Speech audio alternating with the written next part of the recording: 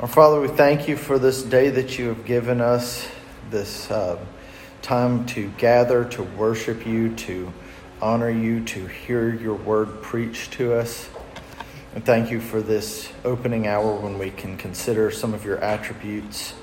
And today, as we consider your wisdom and your power, let us consider them. Let them remind us of how great you are and cause us to worship you rightly, to reverence you as we ought to, and use this time here to prepare us as we go into the next hour to worship you corporately as a church. In Jesus' name, amen. All right. So we're moving into what we might consider the second section of the first question in this part of the catechism. Question 7 of the Baptist Catechism. So for the last two sessions, we've been looking at some of what we call the incommunicable attributes of God. That he is infinite, eternal, and unchangeable in his being. We call them incommunicable attributes. Why? Can someone tell me? They belong only to God. They are totally exclusive to him. We do not have these attributes, infinity, eternity, and unchangeability in our beings at all. So for probably the next three sessions, we'll be looking at the communicable attributes of God that are listed in the latter part of our catechism's answer. And so if you haven't already, go ahead. I'll give you a couple seconds to pull up the question if you don't, or the answer if you don't remember it, but we will recite it together again. Hopefully by this point, with repetition, y'all have at least got a good handle on it, though. So the question is, question 7, what is God? God is a spirit, infinite, eternal, and unchangeable in his being, wisdom, power, holiness, justice, goodness, and truth. All right, so today we're going to consider the first of the ones that are the communicable attributes, the first two, wisdom and power. As we've talked about before, these are called communicable attributes because they are attributes which creatures like us can have in some measure.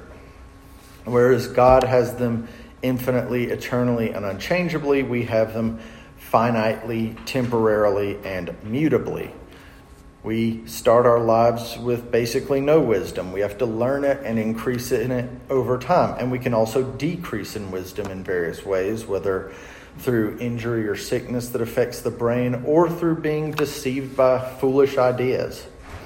And then power, which describes physical strength or other kinds of strength as well as authority.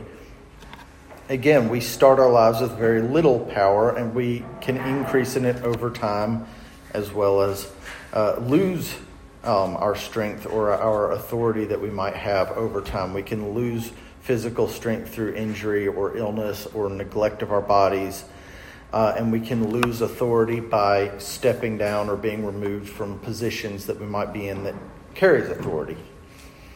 But God is perfect and infinite, eternal, and unchangeable in wisdom and power. So when we say that God is all wise or infinitely wise or perfectly wise, what does this mean? Well, first it means that he knows all things. When we looked at the infinity of God, we covered this when we talked about his infinite knowledge. But second, it includes the fact that he has designed his works so perfectly to accomplish all of his purpose. He will never make any mistakes. Because our wisdom is faulty, we might have some purpose that we desire to fulfill, but then we do works toward that purpose that end up failing, either due to some miscalculation on our part or because we lacked all the necessary facts. But since God knows all things and he is all wise, He won't ever make any mistakes. All of his works are perfectly ordered so that his good purpose is accomplished exactly as he intends. And there are a lot of affirmations in Scripture of God's wisdom. I'll have y'all go to a few of them. If someone could look up Psalm 104:24, someone else Romans 11:33, Ephesians 1:7-8, and Ephesians 3:10. So if I could have y'all look up some of those, and if someone's got Psalm 104:24, go ahead and read that one. O Lord, how manifold are your works. In wisdom you have made them all. The earth is full of your creatures. All right. Romans 11:33. Someone have that? Oh, the depth of the riches and wisdom and knowledge of God. How unsearchable are his judgments and how inscrutable his ways. All right. Ephesians 1:7-8. In him we have redemption through his blood, the forgiveness of our trespasses according to the riches of his grace, which he lavished upon us in all wisdom and insight. All right, and Ephesians 3:10.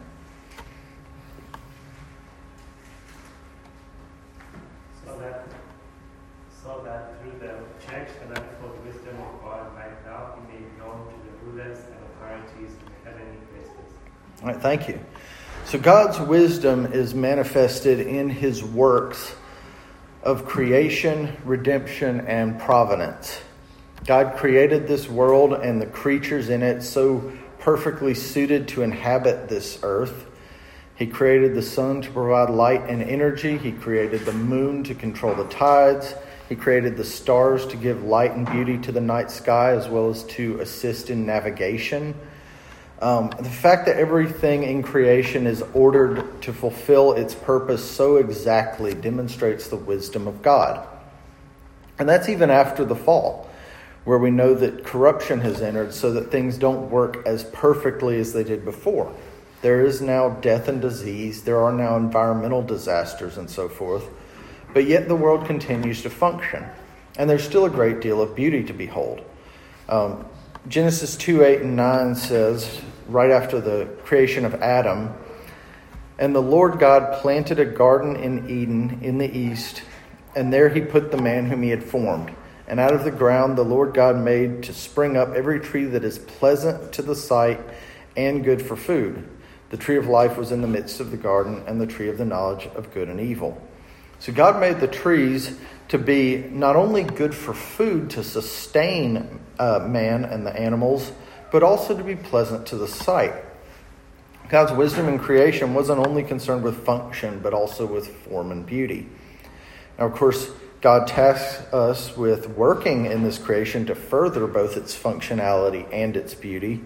Some of you probably have gardens and flower beds that you work on to make them look more beautiful than they would be if left on their own. But there's a great deal of beauty that exists in nature by the working of God that does not require our help. A lot of us enjoy looking at sunsets or looking at stars or traveling to parts of the world that are relatively untamed by man in order to look at the natural beauty that God has created. And again, this is all in a fallen world. I mean, we can't imagine how beautiful Eden was before the fall, but of course the world to come, which we're looking forward to, will surpass even that. Secondly, God's works of redemption reveal his wisdom. His wisdom is seen in satisfying his just character while also restoring sinners to happy fellowship with him. So we'll look at his justice in the next session, but for God to allow the violation of his laws to go without any due punishment would be incongruous with his perfectly just character. God is good, and that's, again, one of the attributes we'll look at later, his goodness. But because he is good, he is merciful, and his mercy cannot be opposed to his justice. Disobedience to God's law is so heinous that mere humans would never be able to satisfy the justice of God so as to be restored to fellowship with God. I mean, in our human legal systems, many crimes are not so severe that the criminal is unable to satisfy his sentence and later be restored to good standing in society. But in God's legal system, this is impossible. And so for us to bear our own sins would make redemption impossible. And therefore, God determined to take the punishment upon himself. But we know that divinity cannot suffer. And even if divinity could, it wouldn't be human suffering, so it would not be of the right kind of suffering to be able to redeem sinful humans. And so God, in his perfect wisdom then, in the person of his Son, took on a fully human nature and suffered the full measure of the punishment that we deserve. As Romans 3:26 says, it was to show his righteousness at the present time, so that he might be just and the justifier of the one who has faith in Jesus. This is the wisdom of God that was able to come up with this plan of redemption in order to make what was seemingly impossible, the restoration of sinners to fellowship with God, possible. And then the means by which we become partakers in this redemption also shows the wisdom of God. The fact that we receive it by faith, and that this faith comes from hearing the words of the gospel preached by other weak and foolish humans. Romans 10:17 says, so faith comes from hearing, and hearing through the word of Christ. I mean, this seems contradictory to human wisdom. Surely you might think such a wise and powerful God could come up with a more effective way of delivering salvation to sinners than through the feeble preaching of humans, right? But what does Paul say in 1 Corinthians 1:27? It says, but God chose what is foolish in the world to shame the wise. God chose what is weak in the world to shame the strong. And so this gives God, this serves God's glory and salvation, that weak creatures like us are able to be used by him as instruments to bring about salvation. 2 Corinthians 4:7 says this, but we have this treasure in jars of clay to show that the surpassing power belongs to God and not to us. And then thirdly, God's wisdom is seen in his works of providence. The way that he brought Joseph to power in Egypt by Joseph being sold into slavery by his brothers and then later falsely accused by his master's wife demonstrates the wisdom of God. Thus, God is more glorified, which is his highest end, in having his works accomplished in these unexpected ways. Similarly, he reduced Gideon's army to 300, which ordinarily would have been an exceptionally inadequate number to defeat 120,000 Midianites.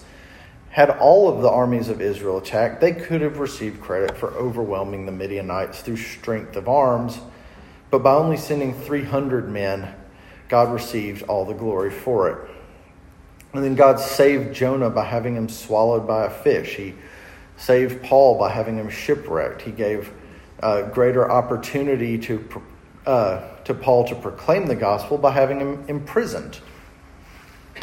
And then he grew and strengthened the church through persecution.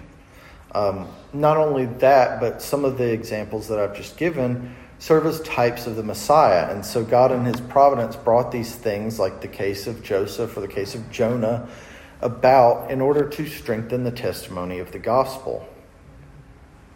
So God's wisdom is found in his works being carried out through the sinful actions of men. This aforementioned persecution of Joseph by his sinful brothers and his master's wife, the men who crucified Jesus, the Jews and Romans who persecuted the church, these all have worked together to fulfill God's purpose of redemption and to bring God glory for it. Because though he isn't the author of sin, and though he abhors and does not approve sin, he has used it to accomplish his eternal purpose, and this demonstrates his wisdom. And the fact that God is all-wise, it further demonstrates, alongside all of these other attributes that we're going to be looking at, the fact that he is God, the fact that he is infinite, eternal, and unchangeable in his being. Because only such an infinite, eternal, and unchangeable being could possibly possess all wisdom and all perfection. He's created us. He's given us all good gifts. He's placed us into a world filled with all these great providences that sustain us and that we are able to enjoy. And even though we've sinned, He's perfectly orchestrated our salvation. And therefore, we ought to adore Him for His wisdom, and we ought to trust Him. Even in times where we feel like things are against us and that they are out of control, we can know that God's good purpose is being carried out in it. And so we should especially trust God in those times. And by recognizing His providence in working all things out, we should give Him all the honor and all the credit and all the glory for His wisdom. And we should exclaim with Paul, "Oh, the depths of the riches and wisdom and knowledge of God, how unsearchable are His judgments and how inscrutable are His ways." So that's all I have to say on the wisdom of God. We'll move on to the power of God. But does anyone want to comment on anything or add to it? I know Hal's not here, but I'm sure some others of you might have some words to consider. But if not, we can move on to considering the power of God. So the second attribute, the power of God, is affirmed in Scripture first in one of the names that God gives to Himself. In Genesis 17:1, He says, "I am El Shaddai," meaning God Almighty, "walk before me and be blameless." So God being all-powerful, it means that He can do all things except those that would be unbecoming of Him as God. So He can't do things that are foolish or unjust. He can't subject Himself to weakness. But He can do everything that is agreeable with His divine perfections. He has all authority and all strength. He has full authority over all creation. And again, I'm going to ask y'all to look up some different scriptural affirmations of this and read them. So the first one will be Psalm 30, verse 9. Someone go to that. Then Psalm 115, verse 3. Then Proverbs 21, verse 1. Isaiah 45, verse 9. And Isaiah 66, verse 1. So if someone has Psalm 30, verse 9, if you could please read that one. All right. I forgot half of them. I don't have that. Oh, okay, sorry. I'll read them again. Psalm 30, verse 9. Psalm 115, verse 3. Proverbs 21, verse 1. Isaiah 45, 9. And Isaiah 66, 1. So Psalm 30, verse 9. Does someone have that one?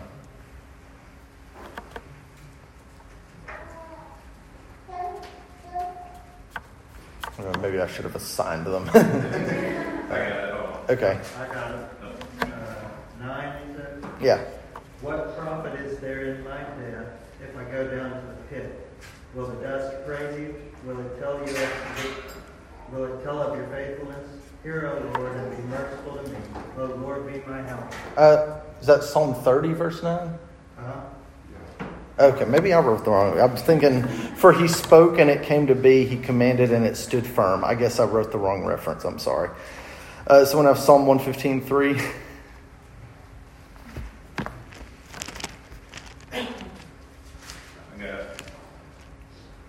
All right. Our God is in the heavens. He does all that He pleases. All right, and then Proverbs 21, 1. I got it. Oh, you got it? Go ahead, Sean. I'll read the next one. What's the next one after this? Isaiah 45, 9. At least I got that. All right. Proverbs 21. The king's heart is a stream of water in the hand of the Lord. He turns it wherever He wills. Thank you. All right. 45, verse 9. Right. Woe to him who strives with his maker. Let the potsherd strive with the potsherd of the earth. Shall the clay say to him who forms it, what are you making? Or shall your handiwork say, he has no hands? All right, thank you. And Isaiah 66, 1.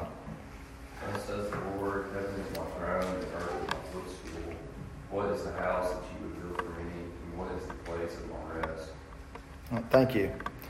So God, He created all things. He spoke, and by His word, everything that exists besides Himself came into existence. The material things came into existence, and the laws of nature which govern them came into existence. And not only the material things, but also the spiritual beings, the angels, came into being by the word of God's power. But though He established natural laws and patterns, He also has the power to bring about extraordinary supernatural events which are not ordinarily possible. If you ever took a physics class, you probably were taught certain natural laws, such as that matter cannot be created or destroyed, but only rearranged, or that energy cannot be created or destroyed, but only transferred or changed into a different form. These things are true according to God's ordinary providence, and no creature has the power to overcome these laws, but God does have the power to work above and beyond them. And He did so in the original creation. The first matter came into being, and energy first came into being. And He's also done so in some of His miraculous works. For example, when He multiplied the bread and the fish to feed thousands, I don't believe He took that matter from another place. I believe He created it then and there. He brought a global flood upon the earth. He brought plagues upon the Egyptians, which haven't been seen before or since. In Joshua 10, God held the sun in the sky, or rather we might say halted the rotation of the earth, in order to allow time for the armies of Israel to complete their battle against the Amorites. He allowed Jonah to survive in the belly of a fish for 3 days. He turned water into wine. He, as I just mentioned, multiplied small quantities of bread and fish to feed many thousands of people. And on multiple occasions, He raised the dead, most significantly our Lord Jesus Christ Himself. And Job proclaims the strength of God a couple of times. Job 9, verses 4 and then going to verse 19 says, He is wise in heart and mighty in strength. Who has hardened himself against Him and succeeded? If it is a contest of strength, behold, He is mighty. Job actually probably proclaims the different attributes of God more frequently than any other book of the Bible. In salvation, God is able to overcome the hardest of hearts. So John 6:37, Jesus says, All that the Father gives me will come to me, and whoever comes to me I will never cast out. And verse 39, And this is the will of Him who sent me, that I should lose nothing of all that He has given me, but raise it up on the last day. So no one is able to resist God's saving power if God has determined that He's going to save them. Even those who are most resistant to the word of the gospel are not beyond saving. If you look at the Apostle Paul, there weren't many men in the world more unlikely to be converted than him, and yet he was converted and became a great minister of the gospel. And then Romans 9:19, a verse we're all familiar with, You will say to me then, why does he still find fault? For who can resist his will? Even the mightiest king cannot resist the power of God. Remember, Nebuchadnezzar was the king of Babylon, which was probably the mightiest nation in the world at that time. But when he exalted himself, God struck him with madness until he came to realize that he was nothing before the Almighty God. So since God is all-powerful, let's fear him with a reverent fear. Could someone go to Jeremiah 5:22 and read that?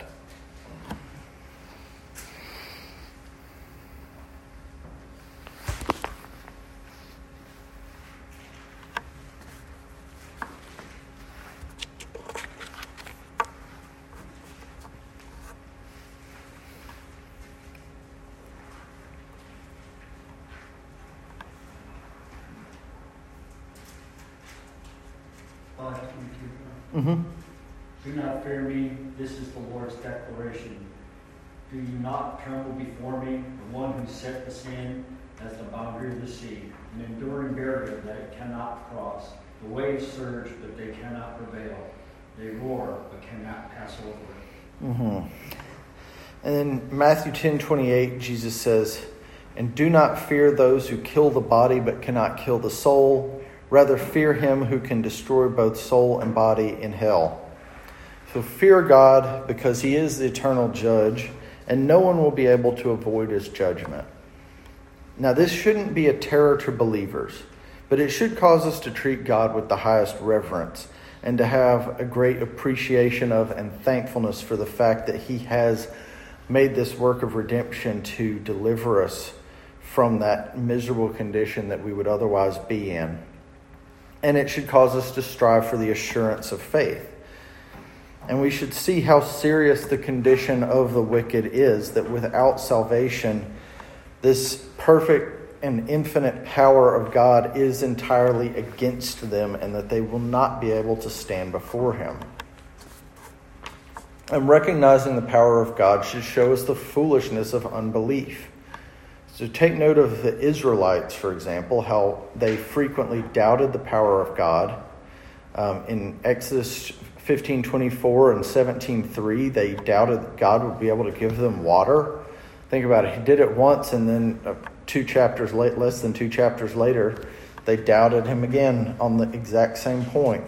And then in Exodus 16, verses 2 and 3, they doubted that he would be able to feed them in the wilderness. And then in Numbers 13 and 14, they doubted that God would be able to conquer the inhabitants of the land. And the psalmist, Asaph, comments on this in Psalm 78, 17 to 22. He says, "Yet they sinned still more against him, rebelling against the Most High in the desert. They tested God in their heart by demanding the food they craved. They spoke against God, saying, 'Can God spread a table in the wilderness? He struck the rock so that water gushed out and streams overflowed. Can he also give bread or provide meat to his people?' Therefore, when the Lord heard, he was full of wrath. A fire was kindled against Jacob. His anger rose against Israel because they did not believe in God and did not trust his saving power." And then the author of Hebrews comments on this again in Hebrews 3:19. He says, "So that we see that they were unable to enter because of unbelief." So we need to believe in the power of God and trust that he can do all things. And if you believe in him and if you trust in his gospel, then you know that his power is on your side. When you're struggling with sin and temptation, trust in his power to overcome it. Remember that the same power that allowed God to save you also preserves you. So 1 Peter 1, verses 3 to 5 says, "Blessed be the God and Father of our Lord Jesus Christ. According to his great mercy, he has caused us to be born again to a living hope through the resurrection of Jesus Christ from the dead, to an inheritance that is imperishable, undefiled, and unfading, kept in heaven for you, who by God's power are being guarded through faith for a salvation ready to be revealed in the last time. But do not harden your heart against God, lest he allow you to fall away." Trust in him in all your difficulties, in your infirmities and suffering, and know that no matter what happens to your body in this life, you will be raised up with a perfect, incorruptible body on the last day. God has the power to do that. 2 Corinthians 4:13 and 14 says, "Since we have the same spirit of faith according to what has been written, I believed and so I spoke, so we also believe and so we also speak, knowing that he who raised the Lord Jesus will raise us also with Jesus and bring us with you into his presence." The resurrection of Jesus Christ is probably the greatest display of God's power. And if he can raise Christ, then he can raise us. And so nothing in this life should cause us to despair of our condition. And so understanding now that God is perfectly wise and all-powerful, trust that he has ordained all things for good, that his good purposes will be fulfilled, and that there's nothing that we or anyone else can do to stop him from accomplishing what he has purposed for us. And so if you believe in his gospel of salvation, don't doubt him in anything but instead trust him and give him all the glory for his wisdom and power and for all of his works. And so when we're going in the next hour to worship him, let's just keep that in mind. Does anyone else have any questions or comments or anything to add?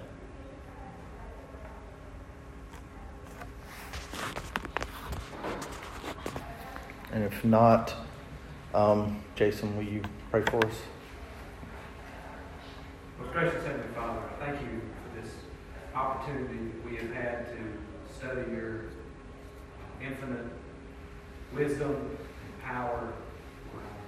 Just pray that you would help us to understand your attributes, help us to realize our place, help us to flee to Christ for our strength and wisdom and power.